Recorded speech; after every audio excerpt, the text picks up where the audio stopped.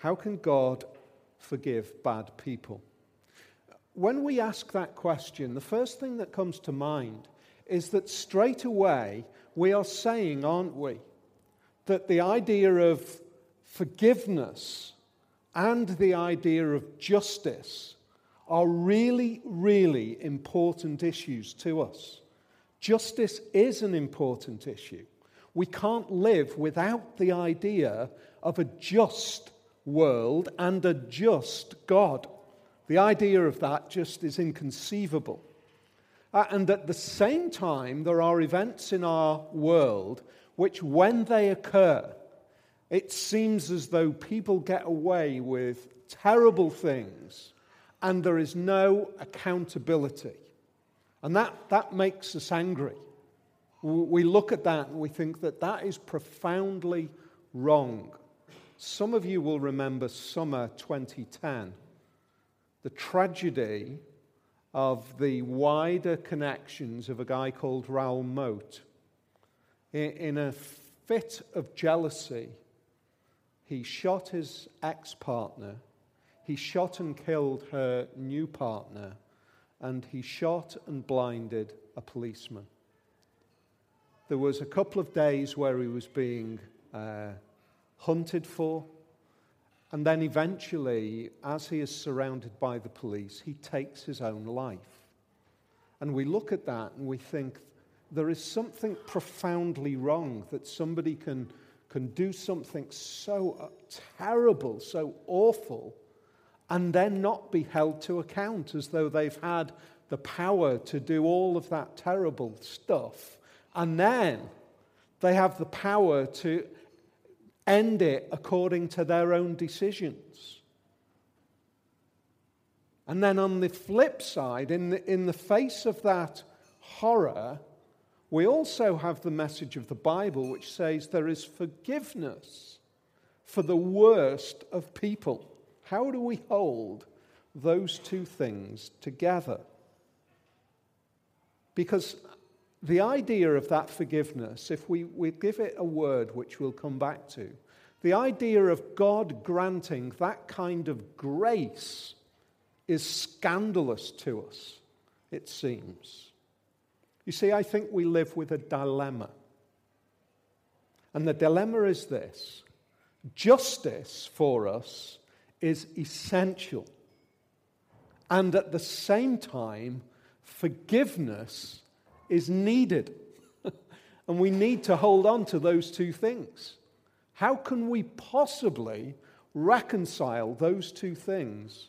Justice is essential and forgiveness is needed.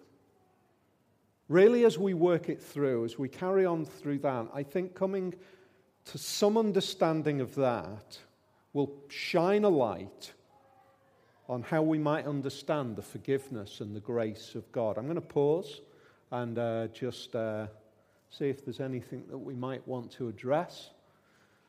Why should I forgive bad people? Never mind God. That is a great question. Why should I?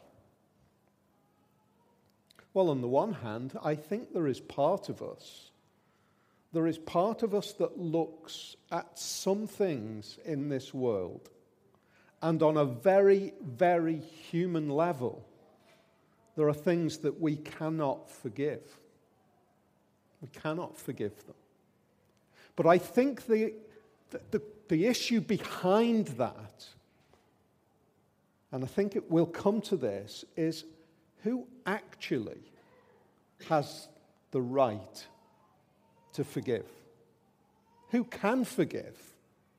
So maybe as we ask that question, why should I forgive bad people? The question then is, who can actually forgive?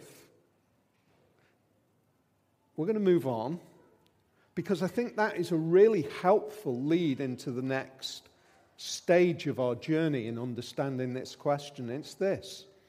A couple of weeks ago, we showed the most recent NatWest advert, where it raised kind of contrasts of humanity. And it said, this is what we are. And the contrasts were the very best of humanity and the very worst of humanity in kind of opposing senses. And it said that this is what we are. We live in that dilemma, and I think most of us, if we're really honest, we would acknowledge that the bits that we want to hide from everybody, the bits that we want to shut out, even from our own acknowledgement at times, tell us that we are also those who, even if we might not live out the very worst of attitudes, our inner thoughts and our inner sense can be at its very worst at times. So we ask the question, how is that kind of worst of humanity perpetuated? How does it keep going? Why as humanity, why have we not got to the point where we're able to resolve these problems? We all want it resolving, don't we? We all want a better world, don't we? And yet we see the worst. Jesus was really clear, and I think he gave an answer 2,000 years earlier for the question which the NatWest advert raises, and it's this. Jesus went on in Mark chapter 7 and verse 20, he said, "What comes out of a person is what defiles them. For it is from within, out of a person's heart, that evil thoughts come, sexual immorality, theft, murder, adultery, greed, malice, deceit, lewdness, envy, slander, arrogance, and folly. All these evils come from inside and defile a person." Jesus said something very profound there. And it's a great challenge to the world that we live in and the sense that we are good people who are only made bad by the things that go on outside of us. Jesus said, I want you to stop and realize that the heart of the problem is not out there.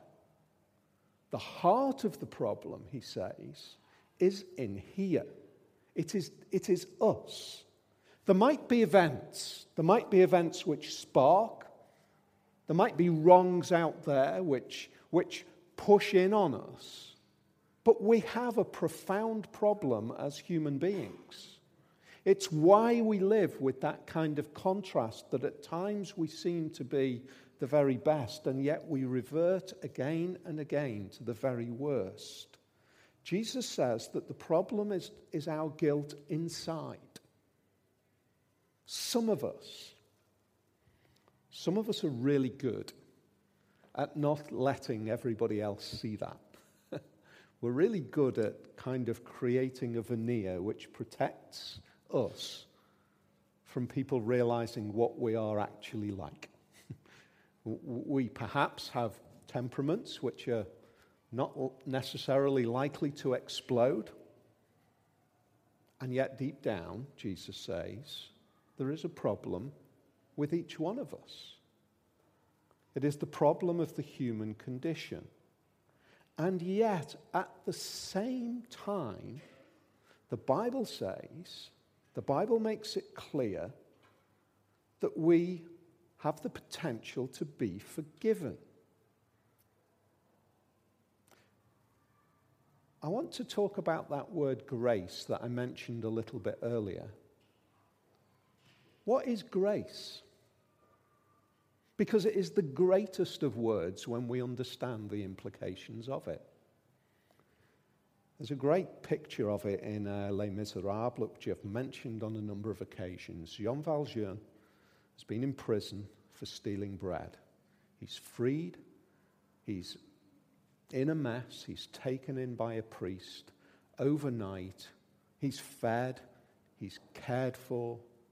In the middle of the night, he wakes up and he sees the potential for some sort of, setting himself up into the future. He goes downstairs, he steals some silver, and he escapes. It's the basis of the whole of the story. He's caught. He's taken back to the priest's house. And the accusation is true. He is guilty. On the one hand, justice is that he would be found to be wrong and he would be taken back to prison. Mercy is that he would be found to be wrong and no charges would be pressed. That's mercy. Grace goes even further. And it's played out by the priest. The priest says, "You only took that silver and you forgot the platters that I gave to you?" It's a great little picture. Grace says that we are given what we actually don't deserve. We are given what should never be ours. Grace goes beyond justice, which is right, we're guilty. It goes beyond mercy, which is that we are not to be charged and punished as we ought to be. It gives us what we don't deserve. It is grace. Ephesians chapter 2 and verse 8 says this. It makes it really clear. For it is by grace you have been saved, and that's through faith.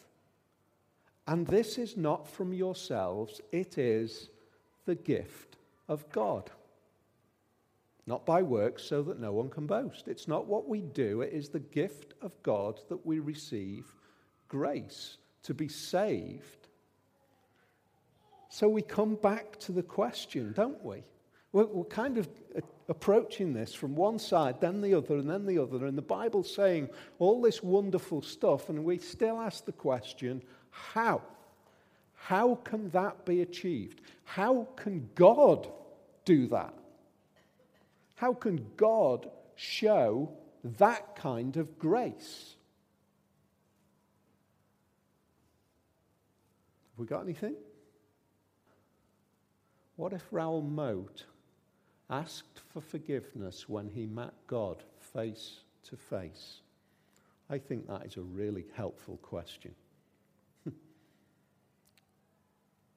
I think what we're going to see in a minute is that it's too late at that point. It's too late.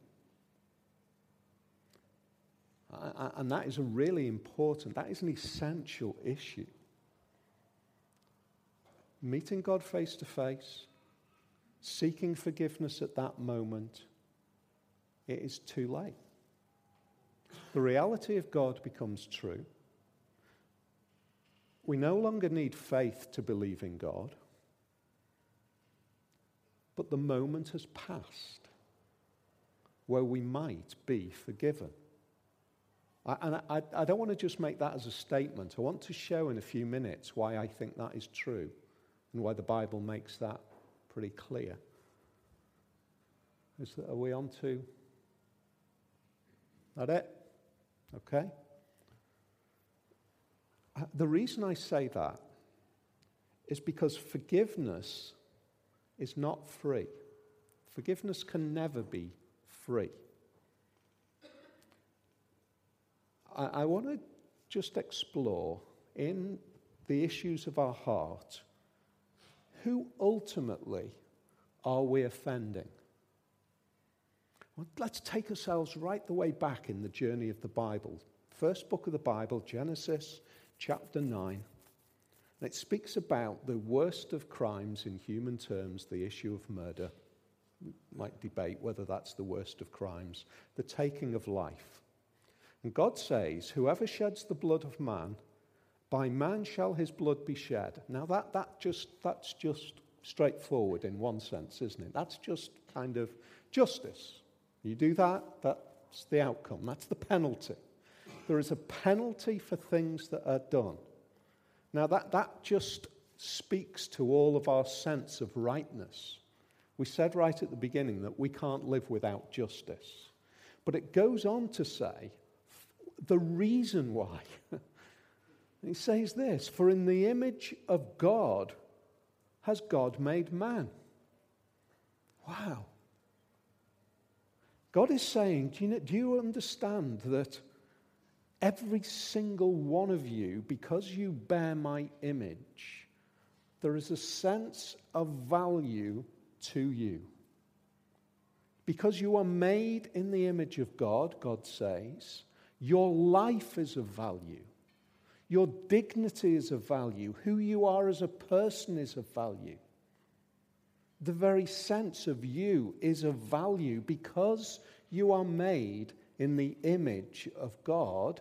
And then, at that moment, God says, and because of that, if you strip that, if you take that from any, it is as though you offend me. It is as though you strip me. You're made in the image of God, and you strip that which is of value. David says it really clearly a little bit later, where he is so deeply conscious of his wrong, of his sin.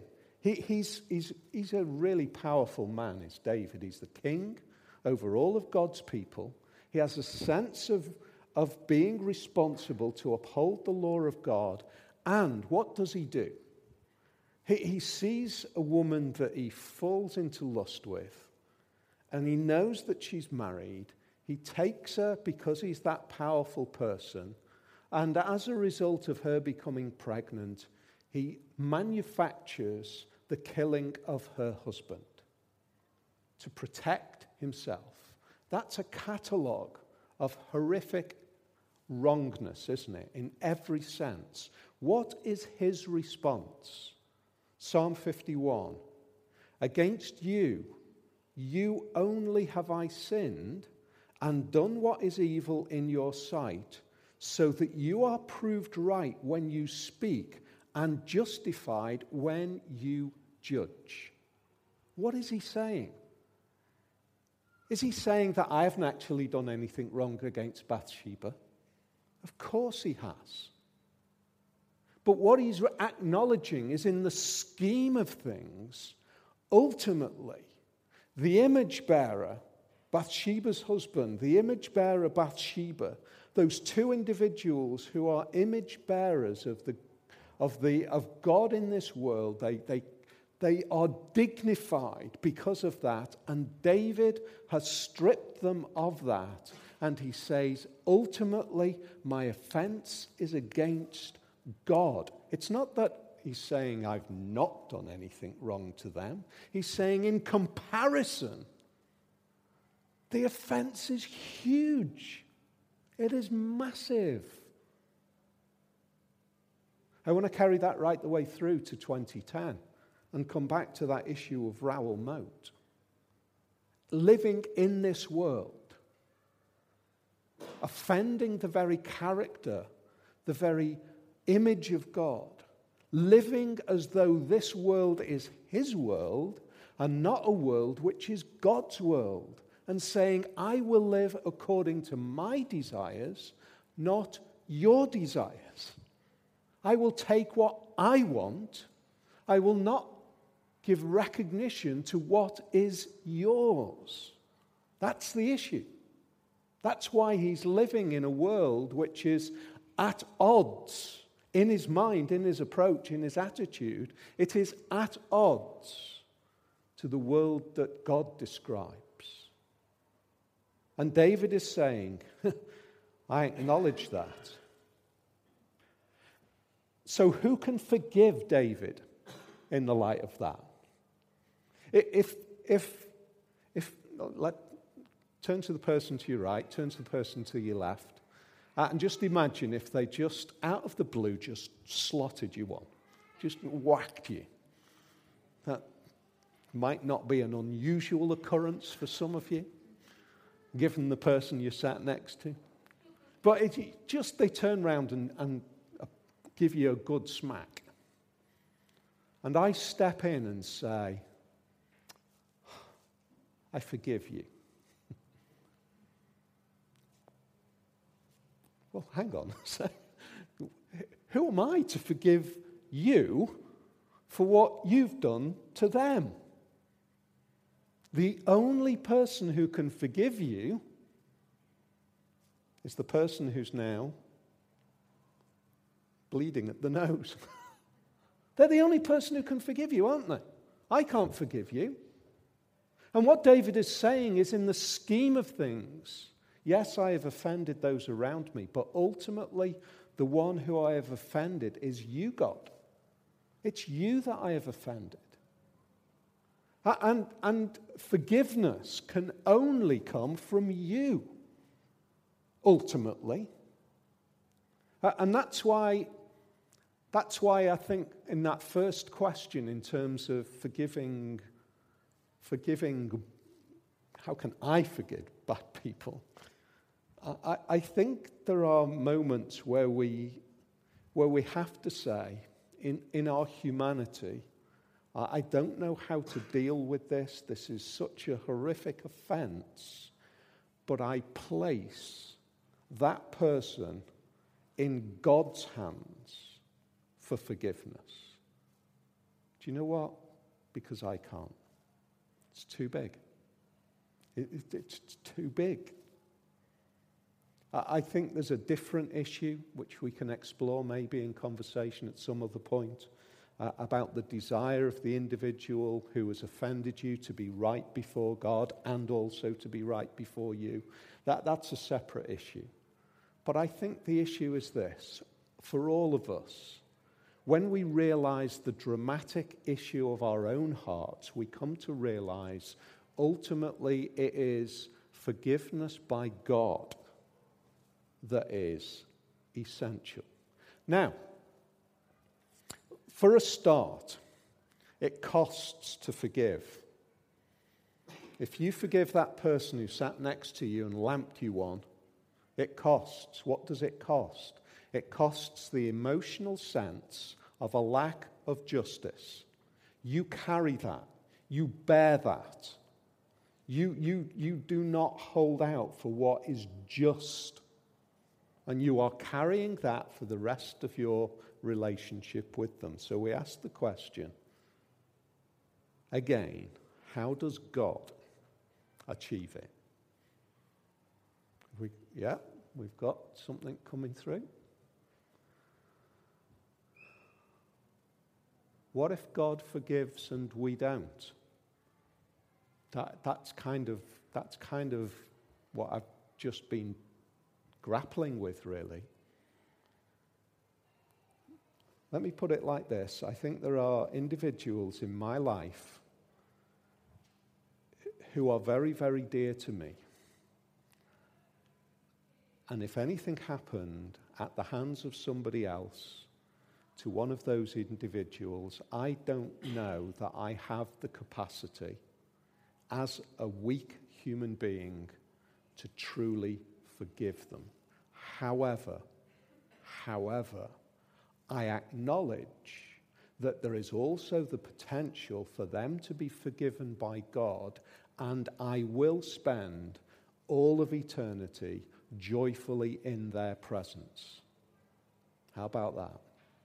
I don't know that I've got the ability to forgive horrendous things, but I also know, what if God forgives and we don't? I also know that I have a deep-seated issue of pride, which means I also have a real problem with forgiveness when I should. You see the dilemma that forgiveness is, even for us. There are issues which I should forgive, and sometimes I find I can't. And there are issues that I can't forgive, and I can rest in peace that if God forgives them, I will joyfully spend eternity with them. What does it say? What does that dilemma say? I think it says that we as human beings are limited in our ability to contend with the issue of forgiveness. We are limited. Is God limited? Is there anything more that you're going to throw at me? Yeah? What if I can't forgive myself? Wow. Now that really, really hits home. That is a great question. What if I can't forgive myself? We often live, don't we? We live constrained, I think.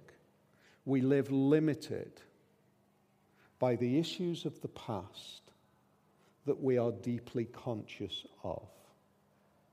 I would go so far to say that David, for the rest of his life, in fact, he says it in the psalm, he says, my sin is ever before me. He says it's there all the time. I wake up in the morning and it's just there. It's there, it's there, it's there. We are shaped, we are limited, we are affected by the things that we have done wrong for the rest of our lives in some cases. And some of us reach a recognition that there is a part of me that can never forgive myself for certain things. That might not be a bad thing. It might not be a bad thing that I can never forgive myself. The issue is this: has God forgiven me? That's the core issue, isn't it? Yes, I might walk wounded for the rest of my life for the things that I have done. And at the same time have a deeper level of profound joy because I know that God's forgiven me. And I would encourage you to some extent, if you are asking that question and deep down you are living with that angst of the past, I would encourage you to be, if you know that God has forgiven you, I would encourage you to be thankful for that awareness to some extent. Because it is God-given that you are so deeply conscious of the reality of your heart. Don't waste it. Don't waste it. And at the same time, move to a place of, I think Tim Keller puts it like this, self-forgetfulness. I think it's a great description. If that is an issue to somebody and a deep issue, grab me at the end quietly, drop me a text afterwards, whatever you want to do. I've got a great book, The Joy of Self-Forgetfulness by Tim Keller. Really helpful. Am I going anywhere? No? Is that it? No, I'm done. Great. Hope that's helpful. We ask the question, how can God forgive in that way? How does it cost God? How can God be satisfied? How can he be happy and resolved? How is God not going to spend eternity grieved? If you forget absolutely everything, this little section here is potentially the most important issue in the whole of the Bible. And it is the issue of Mark chapter 1 and verse 1, the good news about Jesus, the Messiah, the Son of God. Why did he come? This is absolutely critical. It answers how God can hold all of those issues together. 1 Peter chapter 2 and verse 24 says this. He himself, who's he talking about? He's talking about Jesus. He himself bore our sins in his body on the cross, so that we might die to sins and live for righteousness. By his wounds you have been healed. That is breathtaking as a verse. It says Jesus is the way in which God resolves those issues himself. Just imagine turning around and saying to God, don't worry about justice. Forget about justice. That part of you is not important. It can't be done. God is no longer God if he just wipes away the issue of justice. He says, Anybody who sheds blood, their blood will be shed. There's guilt, there's penalty to be paid. And then he says, and none of you can pay it. So I will. I will pay it. That's what he says. Jesus is the key. Jesus is the most essential element of the message of the Bible and the issue of God as described in the Bible. Jesus is the one who says, I will be obedient to my Father because I know that us together, the Father, the Son, and the Holy Spirit, we will resolve the issue of justice and forgiveness. And I will be obedient. I will come to this world. I will be killed. And it will be my Father who crushes me, because he will demand the penalty. And it was by that penalty paid that we can be forgiven.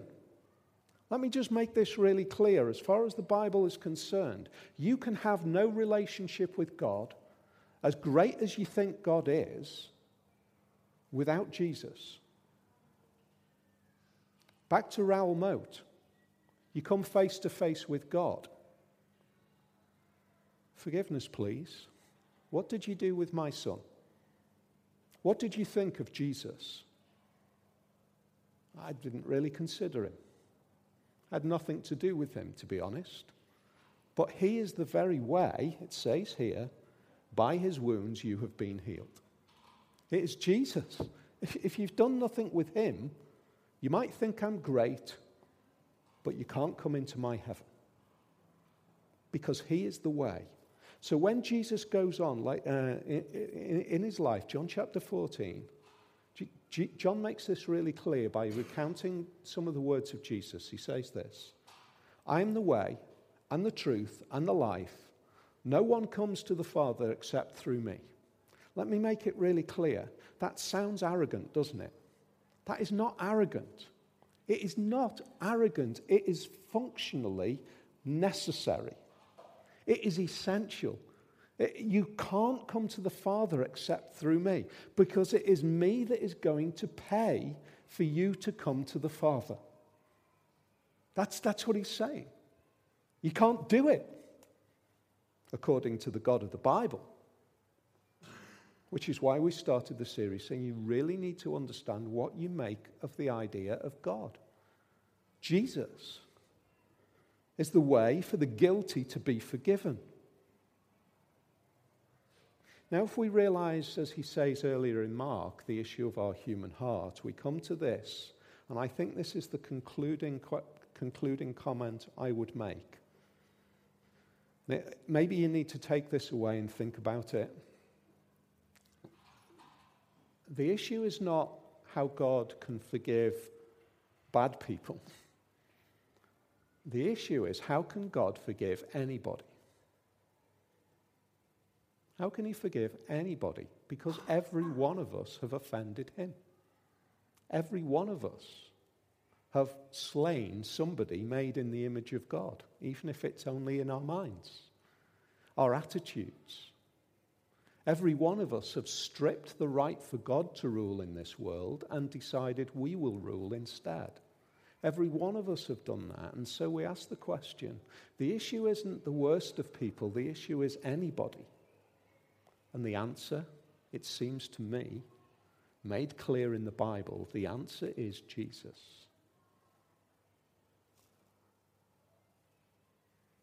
Yeah? Last couple of questions. What if we keep being bad? What if I can't stay good? I can say that really personally. I'll just personalize that. What, God? I am a mess. I just keep being bad. I just keep being what I know I will never have any right to be considered one of your children. That's what my heart is like. What's the answer? What is the answer? The answer is quite simply, if you think, Paul Howell, if you think that you are so bad that the sacrifice of my son isn't good enough, you have no idea yet of how great the work of Jesus is. You're not even scratched the surface. If you really think that you are so bad that the sacrifice of my son can't resolve that issue, then we've got a long journey to go on. In fact, there is a danger, Paul, that you've got such pride in your heart that you think you are just so important in the scheme of these things. And the issue is, I am way more important. If I say you are forgiven through my son, then that is it. Now, there's a difference between knowing that that's what the Bible says and being able to live it every day. So what do I have to do?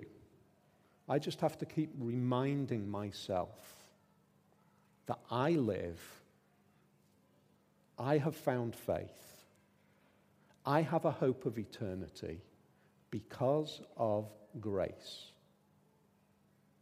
It's as though I've arrived at the prosecutor has taken me to the gates of heaven.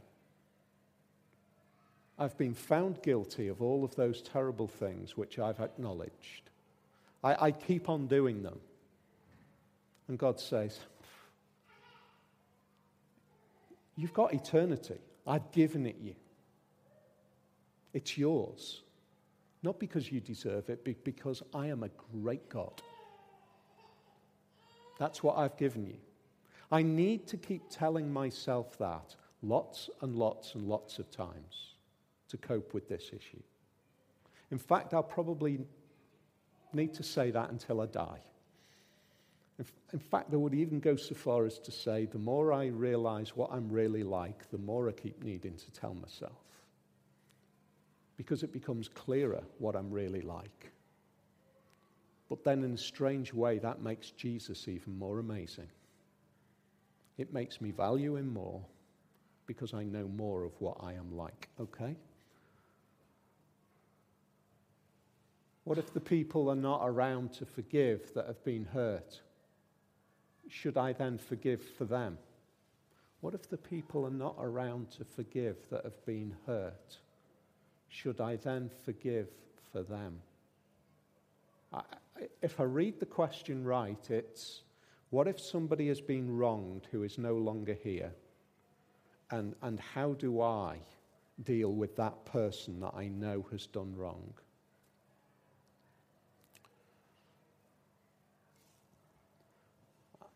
I think it depends on what the issue is to some extent, how big the issue is. But I think at heart, we're called in every situation to be counter retribution. We're called to bring peace. We're called to be examples of forgiveness, and yet paradoxically we're also called to be examples of justice. We're called to be all of those things. If we're talking about some terrible thing that somebody has seemingly got away with, then it might be that what we really, all of us, need is to be brought to our senses before God. I don't know. That's really complex. Without knowing the details of every individual situation, what I would encourage you is this. If your heart is right before God in the first place, I think the Holy Spirit grants us wisdom to know how to do our best in all of those messes of life. I think that's where we would be.